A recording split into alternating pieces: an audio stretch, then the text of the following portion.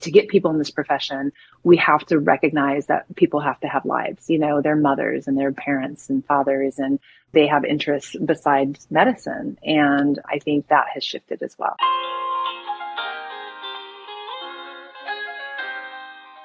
She owned, she sold, she worked for Banfield, she rose in the ranks there, then she needed a change.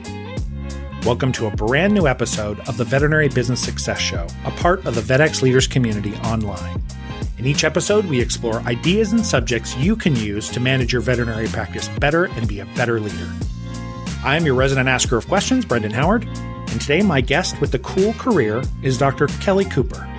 Dr. Cooper tumbled out of veterinary school and into surprisingly early practice ownership in New Mexico. It was the life she wanted. She was the local doctor you saw in the grocery store aisle. But when she got her own team humming, she wanted more. That led her to sell and take a new job developing doctors at Banfield and up the executive food chain. Then she stepped away for a few months and figured out she missed the work. So now she's full-time as an associate in a private practice again. So here's how it all started.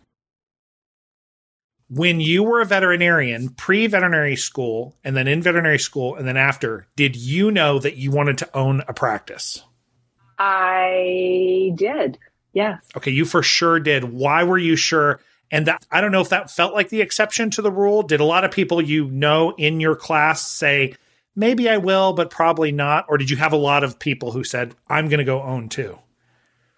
I had a lot of classmates who were interested in owning, but not for a while. Actually, a lot of my classmates do own practices, but there was definitely a hesitation to do so early on, of course, when you're coming out of school.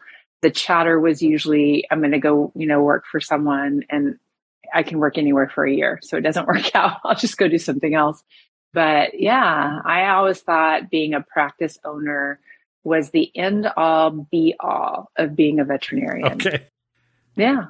Did you think this thing they're talking about, these 4, 5, 6 years that somebody's going to go be an associate and then eventually own? Were you like, nope, I want to get out and immediately start thinking about business ownership? I think it was in the back of my mind, Brendan. What I did know is I wanted a lot of independence. Okay. I wanted a lot of freedom to make my own decisions and to find my way. And I think that equated to becoming a practice owner. I had no plans when I went to the practice I went to work at to buy that practice. And yet a year later, I bought that practice. It's serendipitous. I bought that practice and was excited to do so because it was an opportunity, I think, to make my stake in the world, to hang my shingle out. And I really wanted to be like the small town veterinarian where, you go to the Five and Dime and everybody's like, hey, doc, how's it going? Yeah. Because I know who you are. Yeah, because those were the types of practices that I had done my preceptors at in vet school, right? Those are the types of practices when I was a kid, I would go volunteer at. And so that's what I thought like the Mecca was for practicing doctors. So if you kind of found a practice and then, this turns out, I wasn't looking, but this turns out to be a practice I will buy. And pretty soon out of vet school, what was it like? How long did you own that practice? And was your understanding of what it was to own a veterinary practice correct when you started? Or as you look back, you're like, no, I had no idea what it was going to be like. Yeah. I'll say, let's go with the latter. I had no clue what the heck I was getting myself into. Okay. And I had family members that tried to counsel me on that. And I just blew them off. Like, they don't know what they're talking about. I'm going to do this thing. And yeah, I just jumped right into the fire. And how that happened though, was I went to work at a practice with a veterinarian that was legally blind and had both feet out the door, right? Maybe a shoelace still left in the door. But 2 weeks after I showed up, he left. He actually left the practice and moved an hour and a half away and left me to run his practice. So I effectively was running his practice for him and had to figure out a whole lot of things without his involvement because he basically just kind of disappeared. So after a few months of that, I was like, well, heck, I might as well buy this place. I'm putting this much investment into it. And so I bought it. With no money, by the way. He funded a good chunk of it and a bank funded a little bit of it, but I had zero assets and student debt and I bought a practice. So I was well and over my head. And also, it sounds like zero mentorship, or did you have mentors that you could reach out to at those first couple of years? Yeah. So I started with zero mentorship, and keep in mind, I'm a brand new doctor pretty much. And I know zip about business. I know less than that around people management and leadership.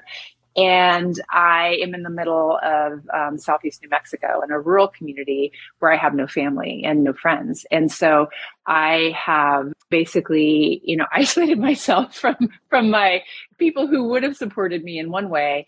But I recognized I had to find some help. I actually found there was a doctor that was retired that lived in the county.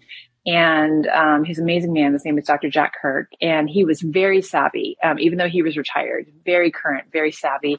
And when I got into a bind, he'd drive over and help me, and walk me through my first really hard cases. And so from a medical technical aspect, I found help, and I would reach out to even my competitive veterinarians around me, and everybody was very willing, and gracious to be helpful. On the other side of it, which, running a business and practicing medicine is a little bit medicine, but it's a whole lot people skills, and it's a whole lot of business skills that I didn't have. And I didn't know where to get that. So I read a lot, I read books, I went to conferences, I consumed vet economics at the time and whatever else I could find. And I just kind of figured it out. But in hindsight, when I ran into what a coach was, and that was after I went to work at Banfield, where there's a lot of development support. And I was introduced to my first professional coach. I was like, oh my gosh, this is amazing, because that person helped me work through what I needed to work through, right? And help me figure out what I needed to do. And they didn't have any of the answers. That's not their job. Their job is just to widen your perspective and recognize, that there's other ways of doing things. And then when you get mentors in your life, somebody who is further ahead of you on that path, right? Someone who's been there, done that, and has, the war wounds to talk about with you, it takes you off the island that you're on and gives you a source of a safe place, to learn and grow and give you feedback and challenge you without you just relying on yourself, which I did a lot. And it was very stressful. So I cried a lot.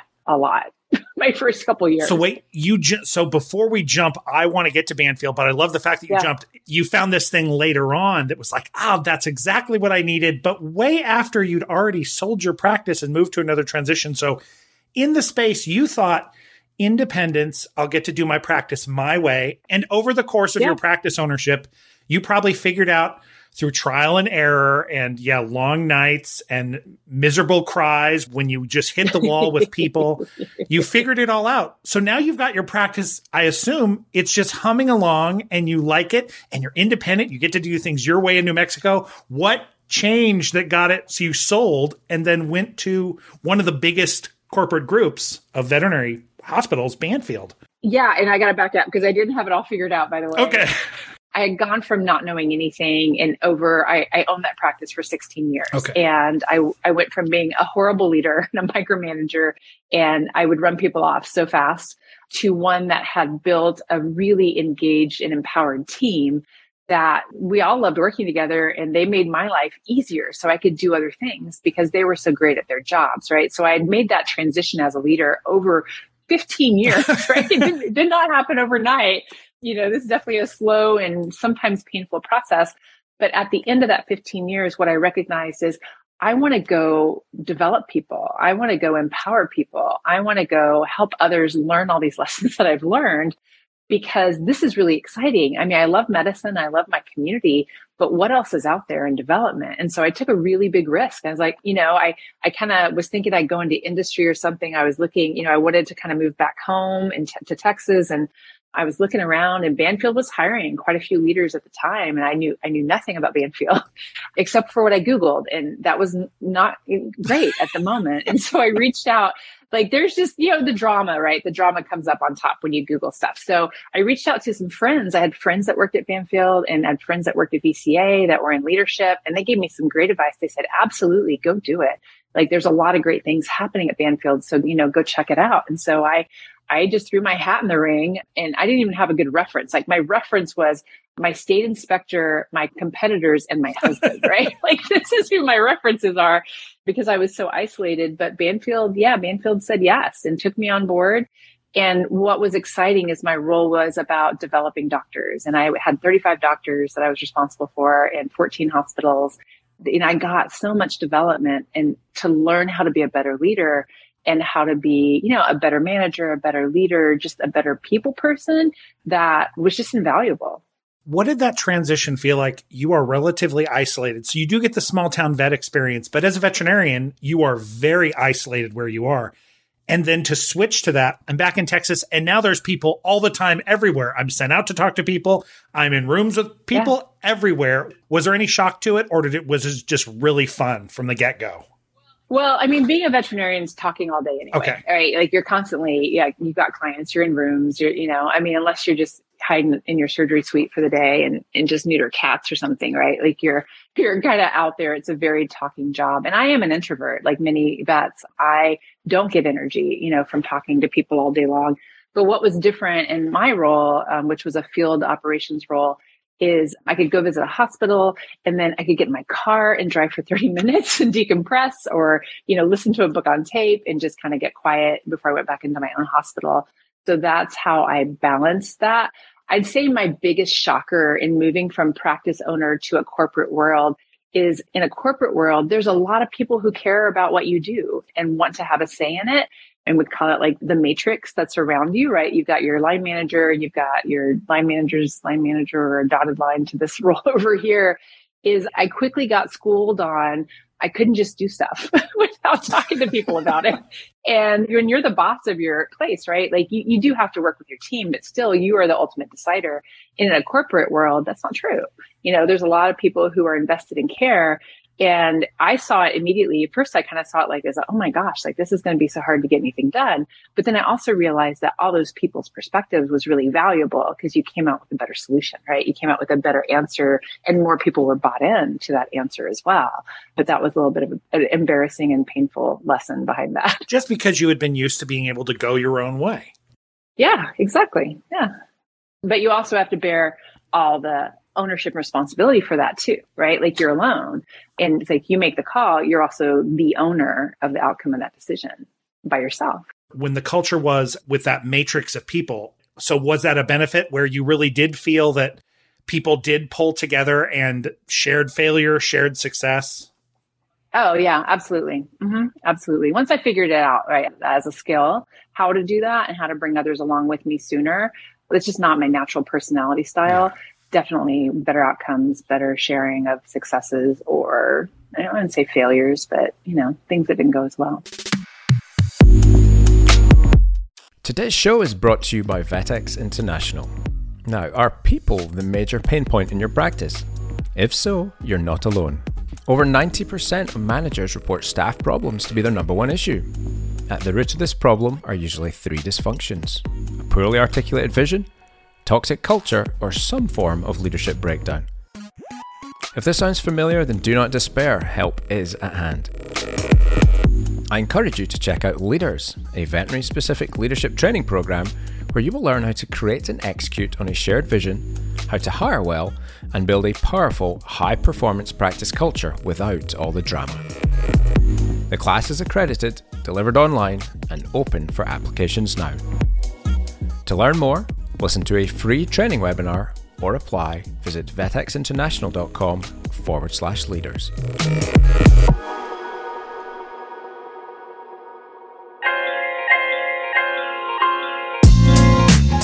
Okay, welcome back to the show. I hope you enjoyed part one. Let's get into some more meaty content to help you grow your practice in part two. When you had crafted kind of your entire team in New Mexico and then switched to this new role where you were kind of going to go into these locations all over the region and visit and try to help doctors develop, what did that development work look like? Was it a lot like you thinking back to the way you used to be, or was it actually a much wider range of things that people needed help with? The first thing I learned is you don't ever tell a doctor what to do. Like managing a doctor is like nailing Jello to a tree. Like it's got to be their idea. They have to be very bought in. They have to want to do it. So the whole concept of I'm going to come in and I'm going to tell you, right, you have to do A, B, and C is not, not a thing. So there is that. And then What I also quickly learned is that there are those that are open to coaching. They want it. They want feedback. They want development. They're hungry for it. They are coachable. And then there's people who just are waiting for you to stop talking and go away. And you quickly figure out who's who. And so for the doctors that were very coachable and wanted more, as a leader, it's a joy. As someone who loves to develop people, that's where you want to spend your time. And that's where I spent my time. I invested in those people who wanted more. They wanted more leadership. They wanted more medicine. And my role was to facilitate getting it to them. Sometimes it was me teaching them. Sometimes it was me connecting them to the person that would teach them. But if I had people and they're like, no, I'm good. Like, I've got all the answers. I do not need your help. I don't want you to tell me what to do. My involvement with them was different. It's a portfolio management approach to, it's kind of like an 80-20 rule. Is where I spent my time is where I would get the most return on the investment. Were most of the places, it was probably a wide variety. Were there some places that were just absolutely in struggling crisis mode and it had been determined part of this was, the doctors are struggling, and other places that were humming along perfectly and you were just taking those people from 95 to 100? Was it just that wide a spectrum? Yeah. I mean, every hospital is different, right? And that's not a corporate thing. That's just a thing, business to business. It's how successful a place is really dependent on those leaders that are in that hospital. And so when you walk into a hospital that has great leadership, and not that they have all the answers, but they really are invested in doing what's best, for the hospital, for their people. You feel it the first 2 minutes in the building. And so those managers and leaders, I think of them as unicorns because it takes a lot of work. There's a lot going on. There's a lot of priorities, but that is a priority for them. And then when you walk into a hospital where you don't have that same leadership, it's a completely different atmosphere. The team doesn't want to talk to you. They don't, they're not making eye contact. They don't greet you. They say what they think you want to hear, but you can just tell, right? It's not the same versus a hospital that's just running and really loving what they're doing every day. And so, for the hospitals that are doing great is how do you really help them be better and just get obstacles out of their way? For the hospitals that are struggling, it's more of a deep dive in assessing why are they struggling. I would kind of equate it to doing like a physical exam on a dog. Is my job is I'm like the doctor of this hospital, right? So I'm here to fix the hospital. I'm a hospital doctor. I don't know how to say that, but I go in and I'm going to take a history, right? I'm going to get some background. I'm going to look at data. I'm going to look at reports on how they're doing with their, whatever numbers is financials or, services they're delivering. And I'm going to have an assessment and then I'm going to start talking to people, right? And just getting the temperature of the room and what's going on. And usually pretty quickly you get a sense of where the underlying root cause is. And you kind of dig in and ask a lot of open-ended questions and you'll get there. And then you put a plan together, like a diagnostic or treatment plan. Like, how do I help this team? What does this team need from me right now? Does this team need encouragement and recognition? Do they need some accountability? Do they need another leader? Like, what is it ultimately that, we need to get them to so they get from point A to point B because they're obviously struggling. And so that is a lot of what the role is of, the multi-unit leader that goes out to the hospitals is to do just that. Can I ask, when you would make that plan, oftentimes would you kind of go back, observe all the information, and then go back and make a plan and then present it? Having talked to lots of people, but would you make the plan, or was it really important that it be everybody needs to be bought in? I have an idea, or we've talked about this being important. Do we want to move forward? So how much of it was you coming up with a plan or collaborating and making sure everybody's bought in? It absolutely has to be their plan. Okay. The hospital has to own it. If the leaders are invested and they want to improve, they have to be 100% bought in what's being done. I make a plan, but I'm not there every day. I come in every couple weeks for an hour maybe and check in, but they're the ones that have to bring it to life. So they have to own it, believe in it, want to see it through. My role and basically the role I'm playing is a coach and a mentor, even like a consultant, right? This is kind of what a consultant does when they come into a hospital. Is I am providing them the guidance and advice because they don't know. They're stuck. They know what they know. And having an outside perspective come in and kind of show them, hey, here's what's working. Here's what's not working. Let's put a plan together, right? And then what do you think? Are you going to do this? But if I do it for them, they're not going to execute on it. They're just going to be like, okay, thanks, Dr. Cooper. have a nice day. And, you go back 2 weeks later, you're like, so how's it going? They're like, with what? Like, what are we doing? I don't know. That thing we talked about, Again, this might have been all the way across the spectrum, but I know you mentioned in the beginning when you'd come in, it sounded like sometimes mindset was the big issue. So for whatever reason, the leaders were not in the right mindset. And other times it probably sounds like maybe there were just things that needed to be shifted around or skills that needed to be learned. Was one more prominent than the other, where if there was a big problem, it was usually because people's attitude and mindset was the major problem? Or was it a logistic thing? Yeah, well, it always starts with attitude, right? You have to have the right person. You have to have the right person in the right role to begin with. And we want to hire for attitude before we hire for skill in all things. So that's where it began. Was this the right person? And then I'd say, secondly, what's their engagement level? Are they really engaged with their job? Are they engaged with the company? Do they trust leadership? Yeah. There's all these things that if they, like, maybe they're great at what they do, but there's, been a relationship break, or they're not trusting, the leadership. And so having to diagnose and understand that also is really important. And then if there's a skill that's lacking, they don't know, they don't know it's lacking. They don't, they know what they know. So my role would be to also help get them to that point where they understood, okay, I'm good at A, B, and C, but this is a different space for me. Here's an example. Let's say you take a technician who's a really great technician and you promote them into a leadership position in the hospital. So just because they're a great technician does not mean they're a great leader to run that hospital. 2 totally different skill sets. They have a really steep learning curve to understand how to be a people leader and manager of a hospital, right? There's tasks and then there's skills that they need to have.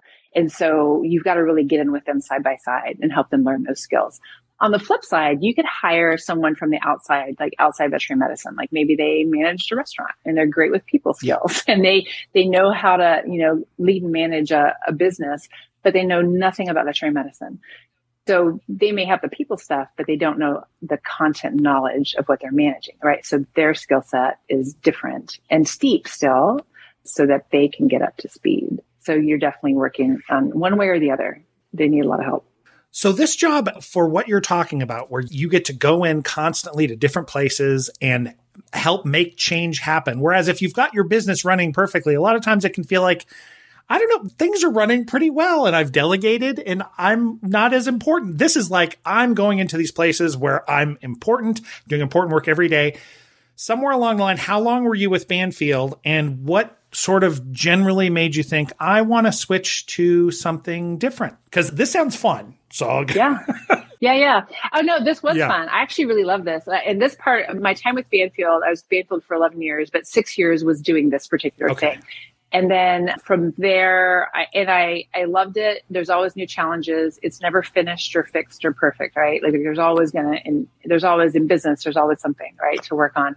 But then I went to a regional position where I was coaching the people that did what I had done, right? I kind of went up a level and did it regionally for about 2.5 years. And then I went to a higher level, a division level, and was a vice president. And in that, it was completely different work, right? That was more about enterprise, centralized leadership and project leadership and management. So a total of 11 years with Banfield. And then this last year, I took a right turn in my career again, and I went back into practice. And I mean, we talked about this before. You really liked it. And so I am curious about one thing about the step up. So first they bring you in as a coach, and then you kind of become a coach's coach. And then obviously you move into the higher executive role. Was there any one particular difference between the kind of work where you were closer and closer? Was it getting farther and farther from the work? Or was it something about the work that really shifts when you get high enough and you have to get big enough up in the kind of at the boardroom level? Maybe one thing, you don't have to get hyper specific, but I'm curious, is there anything in particular that was super different that was like, this is just not quite as satisfying, or it's stressful in a way that just doesn't feel right? Oh, yeah. It's, well, that's a really great question. Just moving out of, I'd say, field operations as a whole, right? Where you are working with the people that are doing the work on the ground and then those managers that support them into a centralized, basically the corporate headquarters of where the work is, what the company's working on is decided, is really different from the standpoint of it's less about the tactical work of the field and more about the strategic work of the business. And so it's a different lens, instead of kind of looking at the nuts and bolts of how things get done out in the hospitals, you're suddenly looking upwards and outwards at where is this company going? And, where are we headed? And so that was I'd say a pretty big transition for me, is learning how to move from tactical to strategic thinking in that way. And I found it to be a little more challenging than I imagined it would be. So you could have, if you bounced out of Banfield, you could have said, you know what? I had a great time owning a practice again. I am so hyper qualified to own a practice again. I could pick the best practice. This is going to be great. But then you decided, no, I think I want to be kind of a full-time associate. What was the thinking behind, I want to get back into the medicine and I don't want to do explicitly, I don't want my role to be, I have to do the leadership, I have to do the management? Yeah, it's completely different from how I'd kind of lived my whole life. Absolutely. And I thought about owning, I was like, oh, heck no, right? I've done that. And there's great things about owning, but I also know what kept me up at night, and I know what stressed me out. And so I thought, I don't think that's where I want to go. Like, a lot of veterinary medicine is the same. There's a lot that hasn't changed, but culturally there's a lot that really has changed over this last decade. And you think about, what COVID has brought and just the generational changes. I really wanted to see what it was like just to be back at practice again, just to be back on the front lines, seeing pets in the rooms, working with the team, and understand this is the life of a veterinarian. And especially for me, because I'm very sensitive to the conversations around burnout and suicide in our profession, and how so many are struggling when they come out of school and come into, their first practice experience of just juggling all the soft skill demands, that doctors have and are not really taught in school. And I have a passion for that, is that early career veterinarian and early career leader, because I think that's the most painful part of learning how to practice and be a leader in veterinary medicine. I just wanted to get back in their shoes again, and see, like, what does this feel like? Because I haven't done it for about 10 years. And I can't assume I still know. Right. It's different. And so I'm not going to know unless I just go do it myself. Can I ask, having already been sensitive to those struggles of the early career where you jumped into practice ownership and all kinds of things, you had to learn all the non-clinical skills all at once, and you just had to do it. In the 10 years since you were as much in touch with the field, has it changed a lot? So in the doctors and the technicians and the receptionists who are around you now, has the culture of how this practice feels, is it way different than when you first went into practice? And what are any differences? I'd say a lot is the same, just because the things that hold true over time are, how to interact with people, how to show empathy, how to listen, how to build relationships. I don't think those change, right, with culture or technology. I think for the most part, people are people, and, how they want to be treated is just human nature. And so that component, I think, is a good foundation for learning, regardless of the times. I'd say what has changed are things like demand for veterinary care, and when I was in business, we were trying to figure out how to build a client right. There was a worry. There was too many veterinarians. Yeah. There's like that was the word of the day, right? There's too many veterinarians. And so we're trying to figure out how to grow our practice and build more client base. And today, every day, the receptionists are turning people away because we have no space to see them. And I can't imagine what that feels like, because every day it's like, I'm sorry, we can't see you. We can't see you. It's not because we don't want to, it's because we can't, and that's an emotional toll on everybody to say, gosh, I really want to bring this pet back. I really need to help this pet. And I know I've already got like 15, 18 something cases, scheduled for the day. And it's just not possible. So I'd say that's one of the biggest differences I see. I think there's a little bit of a generational change. I love that the millennials and the Gen Zs are much more about work-life balance and a lot more about having a life outside of work, because that definitely was not a Gen X thing. I think we were taught vet school, street cred is you start at 7, you work till 7, you don't eat lunch, you don't sit down, and you're on call, and you just go bust it. And that's what it is to be a veterinarian. And I think that paradigm has shifted, and it's not that. To get people in this profession, we have to recognize that people have to have lives. You know, they're mothers and they're parents and fathers, and they have interests besides medicine. And I think that has shifted as well. Want to reach out to Dr. Cooper? Email her at kccooperdvm@gmail.com.